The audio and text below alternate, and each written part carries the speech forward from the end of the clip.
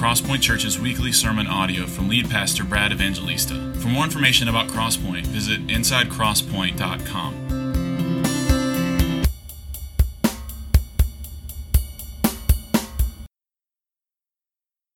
Amen. Good morning.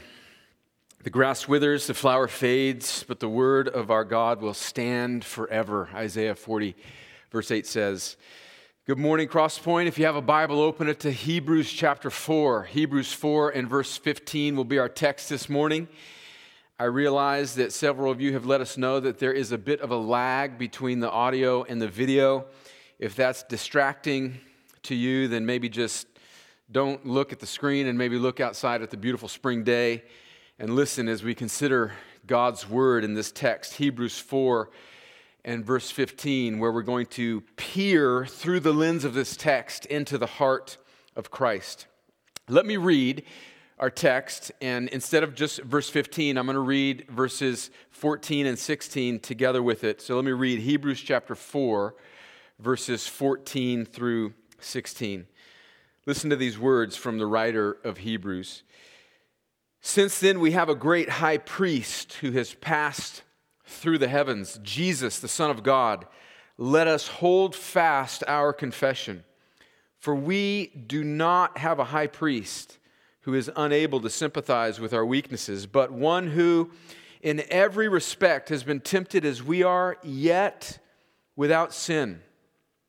Let us then with confidence draw near to the throne of grace, that we may receive mercy and find grace to help in time of need. In just a moment, we're going to focus in on verse 15 and consider the heart of Christ. But before we do that, let me give you the impetus, the reason for this text and why we want to consider it this morning. As all of us know, it goes without saying that we are living in a time of stress.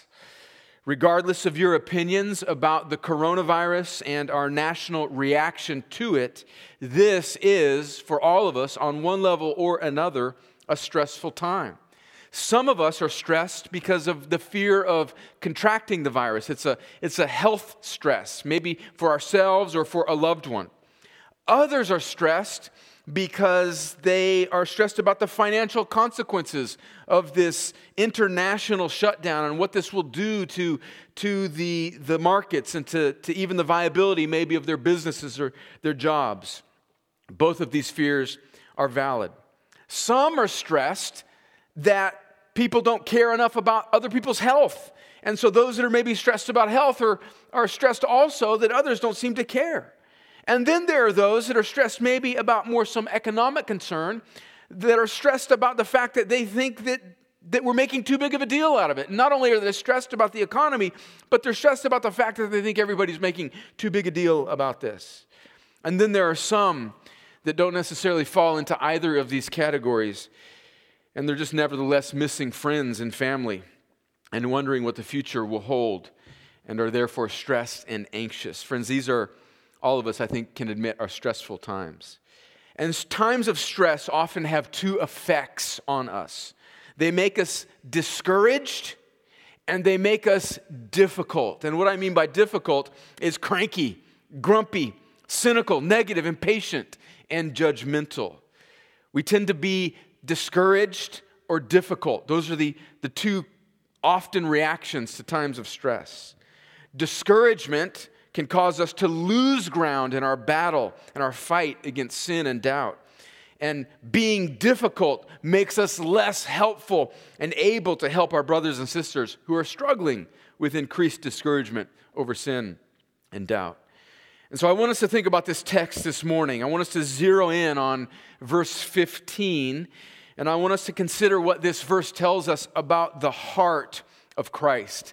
Let me read verse 15 again, and I think there's two headings to what I want it to be our outline for this morning for our look at verse 15. Let me read verse 15 again. This is speaking of Jesus. It says, "For we do not have a high priest who is unable to sympathize with our weaknesses, but one who in every respect has been tempted as we are, yet without sin." There's two headings for our outline this morning, very simple. Number one, he is tender to his people. And number two, his people should be tender to one another. I think this text gives us a picture, a view into the heart of Christ. In fact, that's the title of the sermon, and I'm getting that from an old Puritan pastor, Thomas Goodwin, who wrote a sermon that became a book, The Heart of Christ. Oftentimes, Puritan sermons would become books because the Puritans would take just one verse and they would wring that verse dry of everything that's in it, and it would eventually become a manuscript, which became a book. And Thomas Goodwin, whose book, The Heart of Christ, that I am relying on much as I was preparing my heart for this message, was actually a longer title. Listen to this beautiful Puritan title of this sermon that I'm entitling The Heart of Christ, that he had a longer title. This is what he entitled his sermon on Hebrews chapter 4 and verse 15. I love this. He says, he called his sermon, The Heart of Christ in Heaven Towards Sinners on Earth, or a treatise demonstrating the gracious disposition and tender affection of Christ in his human nature, now in glory, unto his members under all sorts of infirmities, either sin or misery. Well, that's a beautiful Puritan title. For our purposes in 2020, we're just going to condense it down to looking at the heart of Christ. So let's look at this text before we consider his tenderness and then our tenderness in response. First, what does the text plainly tell us? It tells us that Christ is our high priest. This means that Jesus, the Son of God, God the Son, represents us to God the Father. He is a mediator. And when the text in Hebrews 4 calls Jesus a high priest, it's evoking the image of the Old Testament priests and what their role was. The role of the Old Testament priest was to be a mediating role between the holy God of Israel, and the people of Israel. They were to go between God and the people to offer sacrifices for the people's sin. All Old Testament priests really are a kind of shadow pointing forward to Christ. And that's much of what the book of Hebrews is about. I hope someday soon, maybe, Lord willing, to be able to preach through the beautiful book of Hebrews, and much of it is an explanation of how Christ is the true and better fulfillment of the Old Testament priesthood. Christ has become the one true priest, the one who goes between us and God. He's God himself, but he's also the one that goes between God and us, because not only is he God, but he's truly man. In fact, that's what 1 Timothy says. Paul writes in 1 Timothy 2, verse 5, "For there is one God, and there is one mediator between God and men, the man Christ Jesus." So this text tells us that Christ is our mediating high priest. It tells us also that we are weak. He's a high priest who is acquainted with our weaknesses. He is not unable to sympathize. And so we understand that we are weak, that Jesus is representing us in our weakness before God. The old King James Version, which I love, some of the language is so beautiful. Instead of the word weakness, it translates it as the word infirmities. What does the writer of Hebrews mean by weaknesses, or as the King James says, infirmities? I think this encompasses both afflictions from without, trials that we experience in this fallen world, and sin from within. So when the word infirmities or weaknesses is used there, it's speaking both of external trials and internal temptations. And Jesus is acquainted with this weakness that we feel. In short, what is in view here is the struggle of all of life. We all know this struggle. We are all weak because of our sin, because of our rebellion against God. The scripture is clear that we are in this place. We are separated from God. We are weak. In fact, we are incapacitated, unable to approach God on our own because of our sin, our weakness. G.K. Chesterton, who was a contemporary of C.S. Lewis back in England, he said, he was a famous writer, he said that this doctrine of original sin, that we have all rebelled against God and are separated from him, and then now are all incapacitated and deal with sin, he said that it is really the only provable, empirically provable doctrine that there is. Everything else kind of takes a sort of faith. But he says, you just look around the world, and even if you're not a believer, you just have to admit that the world is fallen. And we are weak. We need a high priest. And maybe in times like this, I think we will miss what God is doing in his people if we miss the opportunity to remember our weakness, our need. Friends, let's not get through this pandemic and on the other side beat our chests as if we got through it on our own. We are weak people, and one of the things maybe that God in his kindness is doing is reminding us of our need and our dependence on him. We are weak. And finally, the text tells us that Jesus is a high priest who is sympathetic with us in our weakness because he has been tempted like us, yet without sin. A couple chapters earlier in Hebrews chapter 12, it tells us why Jesus had to be tempted in this way, why he had to identify with us in this way. Hebrews 2, verse 17 and 18 says, therefore he, speaking of Jesus, this high priest, our great high priest, he had to be made like his brothers in every respect, so that he might become a merciful and faithful high priest in the service of God, to make propitiation for the sins of the people. For because he himself has suffered when tempted, he is able to help those who are being tempted.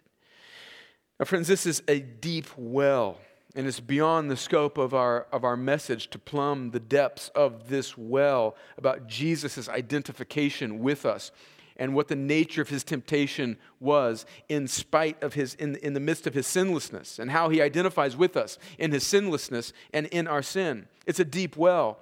But let's just take a quick note here. We may be tempted, as we all understand that the Scriptures affirm that Jesus is tempted in all ways as we are, yet without sin. We might be tempted to conclude from that Jesus doesn't really know what we're facing because he has a sinless nature. He's God. Yes, he's man, but he's God. And so has he really been acquainted with my weaknesses? Does he really understand the force of the temptations that we feel? Well, an illustration that has been offered many times in the past that I think is helpful for us to understand just how much Jesus can identify with us in his humanity is the illustration of two men that are walking in the face of hurricane winds. They are walking in the face of winds over 100 miles an hour, and one man lays down, he succumbs to the wind, and the other man keeps walking all the way to the end of the hurricane. Now, we are like that man that lays down early on in his journey. We give in to the force of our temptation. And how foolish would it be of the man who gave in to the force of the wind to say to the man who walked for miles and miles and miles until the hurricane died down, to say to the man who didn't lay down, you don't really know what it is to give in. No, the man that walked the full length but never gave in understands even more than the man who gave in and laid down. And Jesus faced a full weight of temptation, yet without sin. No, friends, it's not that Jesus can't truly identify with us because he never sinned, but the fact that he faced temptation and he resisted it for all of his life and never laid down but stood up in his righteousness means he's more acquainted with the forces, the winds of temptation that are against us. And what the text tells us is that has made him a sympathetic, a merciful high priest who can identify with his people. But notice that word in our text that we read a little earlier, Hebrews 2. It says he would be a high priest that would make propitiation. In the Old Testament, the priests would be the one that goes between God and man, but they would bring a sacrifice, and that sacrifice would be a spotless lamb or an animal. But Jesus is not only the priest, he's also the sacrifice. So what he's laying down is his perfect resistance, his perfect endurance, his sinless life. And he not only is the priest, but the sacrifice that he's bringing is himself. And so not only has he resisted temptation, but he also has borne the wrath of God on our behalf. That's what the cross is, friends. It's Jesus, our high priest, who is bringing the sacrifice of himself.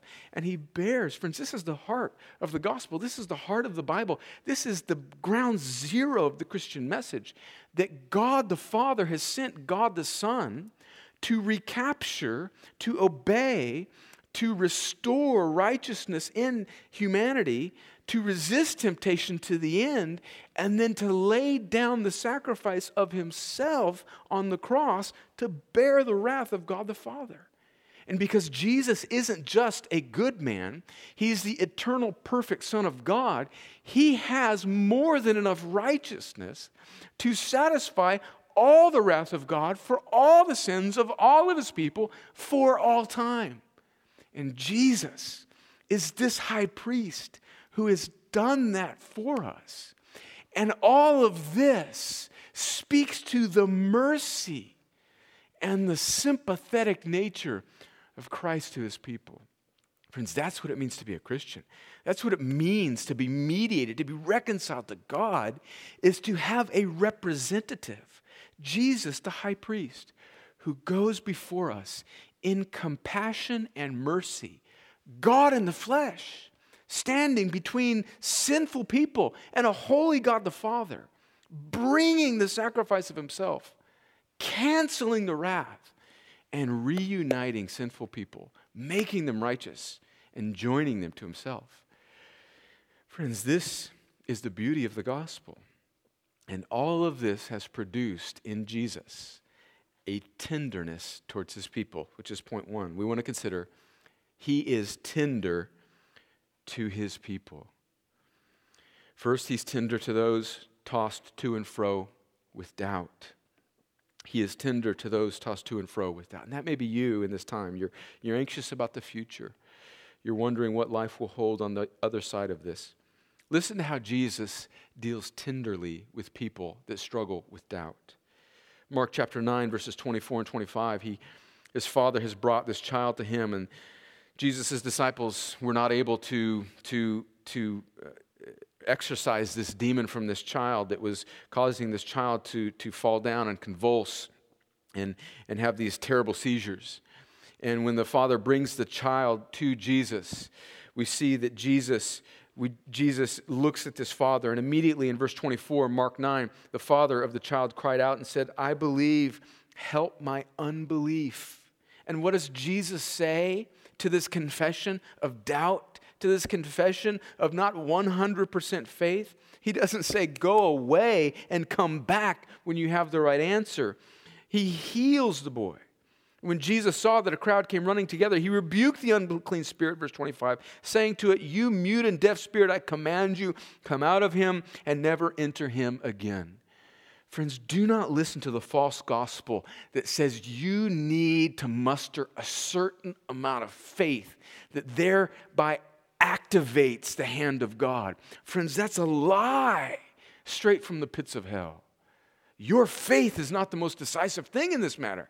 The most decisive thing is the good and gracious, merciful, tender disposition of Jesus. Lord, I believe, but help my unbelief, is the cry of the doubting. My friends, you may be worrying about your future, and you may be feeling guilty about that. So not only are you dealing with doubt, but now you're dealing with condemnation and discouragement about your doubt. Friends, don't let the devil sink you in this pit. He comes near to the doubting. He draws near to the brokenhearted. Know that Christ does not cast away the trembling. He goes to the trembling, and he offers them tenderness, the tenderness that flows from his heart. Secondly, he's tender to those beat up by sin. He's tender to those beat up by sin. Think about just the recollection of Jesus' interaction with people. Notice who he is tender towards in the Gospels, and notice who he is severe with. He is severe with those who are trusting in their own righteousness, who are harsh towards other people, and he is tender to those who are beat up and dragged to and fro by their own sin. We read earlier on at the beginning of the service, Matthew 11, verse 28, verse through 30. I'll read it again. It says, "Come to me," this is Jesus speaking, "all who labor and are heavy laden, and I will give you rest. Take my yoke upon you and learn from me, for I am gentle and lowly in heart, and you will find rest for your souls. For my yoke is easy and my burden is light. Jesus here in Matthew 11, verse 29, gives us the only description he gives in all of the Gospels of his own heart. And what does he say about his heart towards sinners? And the context here is sinners. In fact, just a few verses before, Matthew 11, 28 through 30, verses 20 through 25, it's talking about unrepentant sinners who are gnashing their teeth in rebellion against God. And so the context here is he's saying there will be people that are unrepentant, but you that are acquainted with your sin, knowing how needy you are, come to me with your burden. And what does he say about his heart? He says that it's gentle and lowly, and you will find rest for your souls. Do you think about God that way towards you? If you're in Christ, his heart towards you is gentle and lowly. In the next chapter, our text, Hebrews 4, verse 15, just a few verses later in Hebrews 5, verse 2, listen how it describes priests. And it's speaking here of the high priest, but ultimately the whole point of Hebrews is that Jesus is the true and better priest. And so this description in Hebrews chapter 5, verse 2 that I'm about to read is ultimately a description of Jesus. It says in Hebrews 5, verse 12, that he can deal gently with the ignorant and wayward, since he himself is beset with weakness. Now, when it says that Jesus is beset with weakness, we know it doesn't mean that Jesus was in any way sinful or weak in and of himself, but that in his humanity, he identifies with us. And it tells us that he deals gently with the ignorant and the wayward. That's the tenderness of the heart of God in Christ toward sinners. Thirdly, his tenderness draws him toward sinners, not away from them. His tenderness draws him toward sinners, not away from them. Something interesting, a contrast that you might notice between the Old Testament and the New Testament. In the Old Testament, there's this rather extensive law code about cleanliness and uncleanliness. And there's very extensive stipulations and regulations about how people were to interact with one another based on the cleanliness or uncleanliness of a person, depending on maybe all sorts of things, what they've touched, food, all sorts of things. And Leviticus is a book that is devoted to cleanliness and uncleanliness, this sort of moral status of a person, depending on what they've ate or depending on what they've touched.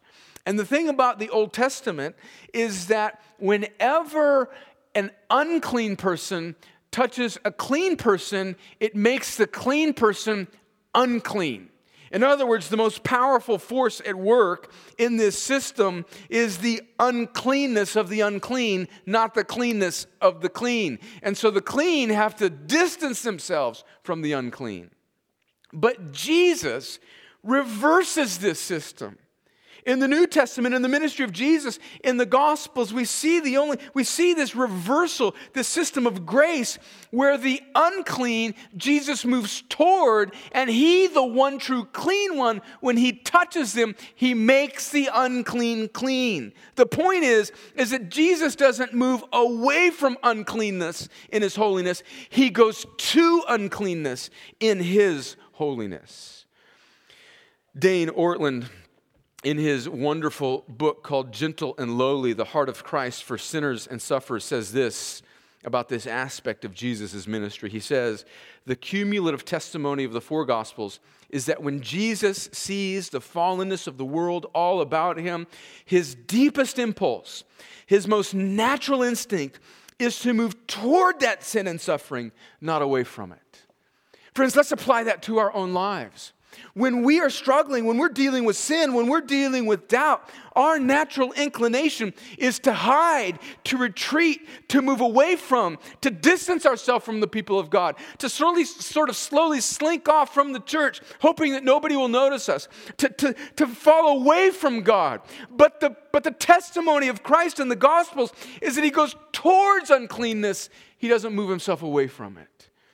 Christ's heart is tender toward people who are racked with sin and doubt. And if that's you right now, friend, Jesus is not drawing away from you. He is coming to you. And his tenderness, finally, does not leave us like we are. It doesn't mean in his tenderness, do not misunderstand tenderness with a kind of complacency with our sin or our doubt. Jesus' tenderness does not mean that he leaves us like we are. This beautiful scene of the woman caught in adultery in John chapter 8, we see after Jesus writes in the dirt about all the people that were accusing this woman as if they were sinless. He writes in the dirt there, and they see whatever he's writing in the dirt, and they scatter. And he tells them, whoever has no sin, let him cast the first stone. And they realize, well, it can't be me. And so all of this woman in her sin, all of her accusers leave. What does Jesus say to her? He says in John chapter 8, verse 11, neither do I condemn you. But then he says, go, and from now on, sin no more. And so Jesus in his tenderness doesn't leave us like we are, but when we see the beauty of Jesus' tenderness, the beauty of his grace, the beauty of that is actually part of what changes us. How does that work? Well, Jonathan Edwards in his writings and in his sermons picked up on this so often. Again, I mentioned a few weeks ago that we tend to think of Jonathan Edwards as this harsh preacher from America's past in the 1700s, and we think maybe of that one sermon where he preached about sinners in the hands of an angry God, which actually was used to spark a great revival in New England.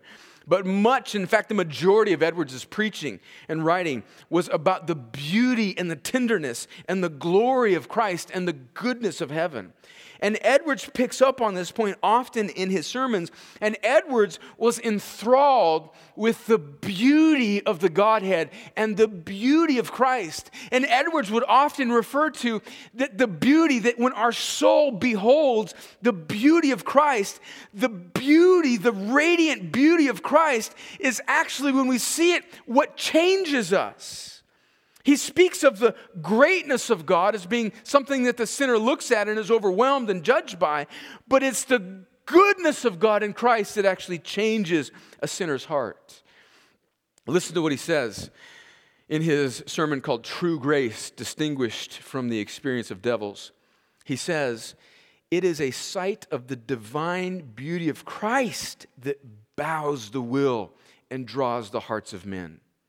One glimpse of the moral and spiritual glory of God and supreme amiableness of Jesus Christ shining into the heart overcomes and abolishes this opposition and inclines the soul to Christ, as it were, by an omnipotent power. And what Edwards is getting at here is that one of the ways, maybe the primary way, that Christ changes his people and doesn't leave them in their sin is that his grace towards them, his tenderness towards them, his mercy towards them is so altogether more lovely than anything we see on this earth, that the beauty of that draws us and is of itself transformative in the heart of a weak sinner as they see it in Christ. But let's not believe that because Edwards said it in a sermon 250 years ago. Let's only believe that because it's in the Bible. And this is what Paul says in 2 Corinthians chapter 3. And I think this is what Edwards is building on. And this is why I think Edwards is right, because what he says is supported by the Bible. Paul says this in 2 Corinthians chapter 3, verse 17 and 18. He says, now the Lord is the Spirit, and where the Spirit of the Lord is, there is freedom. And we all, verse 18, with unveiled face, meaning we can clearly see, with unveiled face, beholding the glory of the Lord, are being transformed into the same image from one degree of glory to another. For this comes from the Lord, who is the Spirit.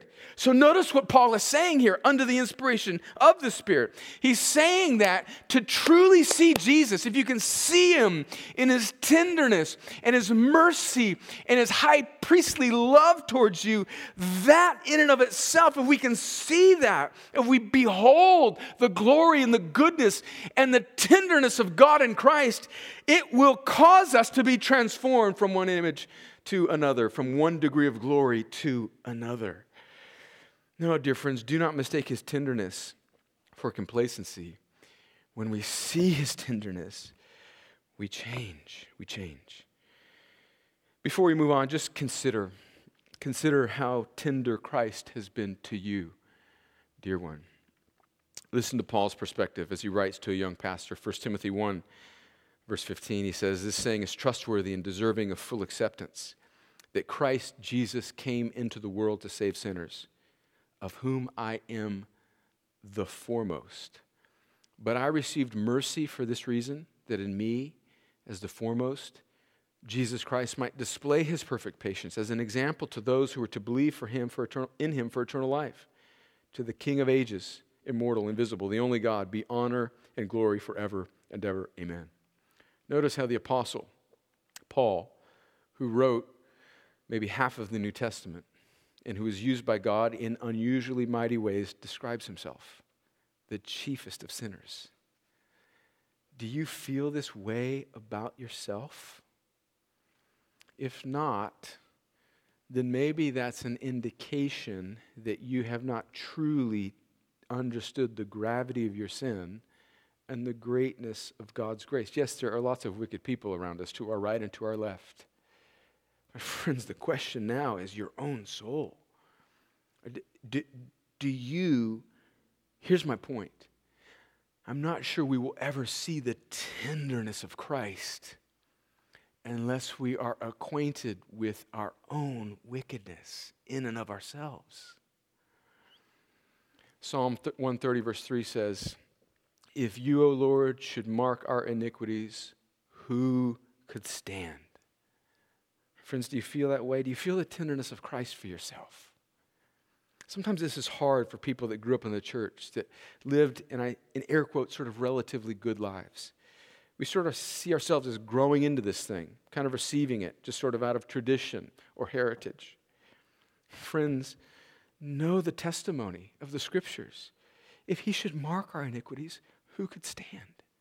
I think of that old spiritual, not my brother, not my sister, but me, O Lord, standing in the need of prayer. Not the preacher, not the deacon, but me, O Lord, standing in the need of prayer. Do you feel the tenderness of Christ for you?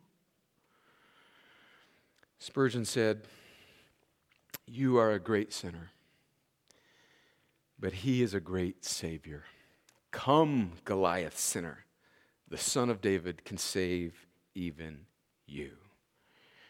And what do you do when you feel that weight, when you see the beautiful tenderness of Christ towards you? It frees you from running and hiding and posing and pretending. And it allows you, as verse 16 of our text says, to then with confidence draw near to the throne of grace that we may receive mercy and find grace to help in our time of need. Not folded arms of disgust, but grace from a tender Savior. That's the doctrine. Christ is tender towards his people. The application, quickly, and we end with this, is that therefore his people should be tender towards one another. I am particularly concerned about this now during this setting and this time in the history of our church and this time of stress and tension that we feel culturally. Let me read some scripture and make some concluding thoughts and pray. And all of this in view that we should be, in light of Christ's tenderness towards us, we should be tender towards one another. Galatians 6, 1 and 2. "Brothers, if anyone is caught in any transgression, you who are spiritual should restore him in a spirit of gentleness. Keep watch on yourself, lest you too be tempted. Bear one another's burdens, and so fulfill the law of Christ."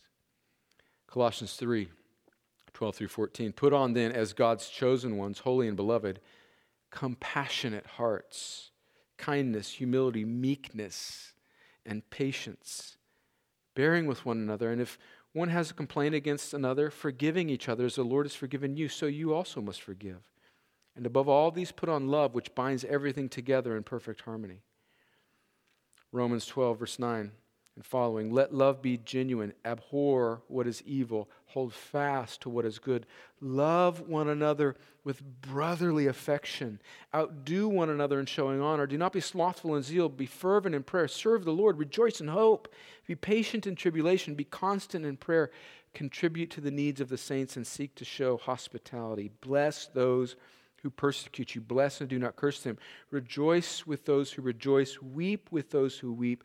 Live in harmony with one another. Do not be haughty, but associate with the lowly. Never be wise in your own sight. One of the things that this has produced in me is that I am just confident that my opinion of what we should be doing is right, and the Scripture runs contrary to my own sort of self-confidence, and it says, don't be wise in your own sight. Be humble. 1 Thessalonians 5:14, and we urge you, brothers, admonish the idle, encourage the faint-hearted, help the weak, be patient with them all. And finally, Jesus speaking in John 13, verse 34 and 35, a new commandment I give to you, that you love one another just as I have loved you. You also are to love one another. By this, all people will know that you are my disciples. Not how you navigate through this with the most pristine efficiency, but if you have love for one another.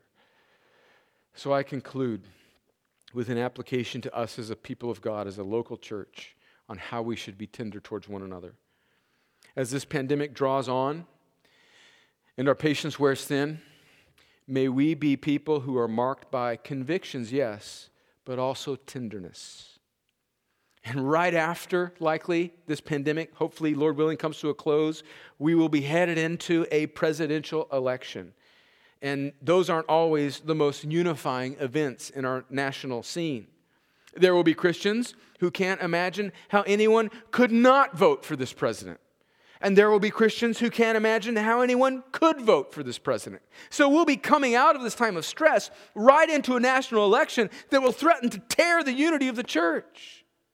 May we model Christ-like tenderness towards one another. May we have patience with leaders, both nationally, politically, and in the church. May you have patience with your leaders. Friends, we are approaching in the coming weeks a time where churches across our land will have to make very difficult decisions about when they should meet. And quite frankly, and this is not a criticism of our governmental leaders, because I think they're doing the best they can, but there's so many different levels, it's very confusing. You hear one thing one day and another thing the next. And then you have city and state and national leaders, and it seems at times to be conflicting reports. All of this has come about, and all of this is pressing in on church leaders, and the question is, how are we going to do this? What's the right call? What's the balance between gathering back together in faith and prudence about public health? But the thing is, friends, I think the test will not be so much that we execute some pristine, perfect leadership decision, but that we walk in tenderness and patience towards one another. Friends, that will be the most important mark of churches in the coming days. And when we do gather together, there will be difficulties and decisions to be made. Not only the timing of when we gather, but the details of what it looks like. It will likely include some sort of measures of social distancing, maybe multiple services, maybe a postponement of children's ministry for a while. And I just want to make a confession pastorally, and I think I probably speak for the other leaders of this church, that there is some measure of fear in me, some measure of anxiety in me, about whether or not we're going to strike the right tone, whether or not we're going to hit this right thing. And I confess that to you, and I ask you to pray for us and for you and for all of us to be tender and patient with one another. Friends, this is an opportunity. This is an opportunity not for the church to execute every decision with perfect precision and wisdom, although we will try. But this is an opportunity for us to be tender towards one another, as our opinions are on opposite ends of the spectrum for not only what we should do with this coronavirus, but what we will do with the new election.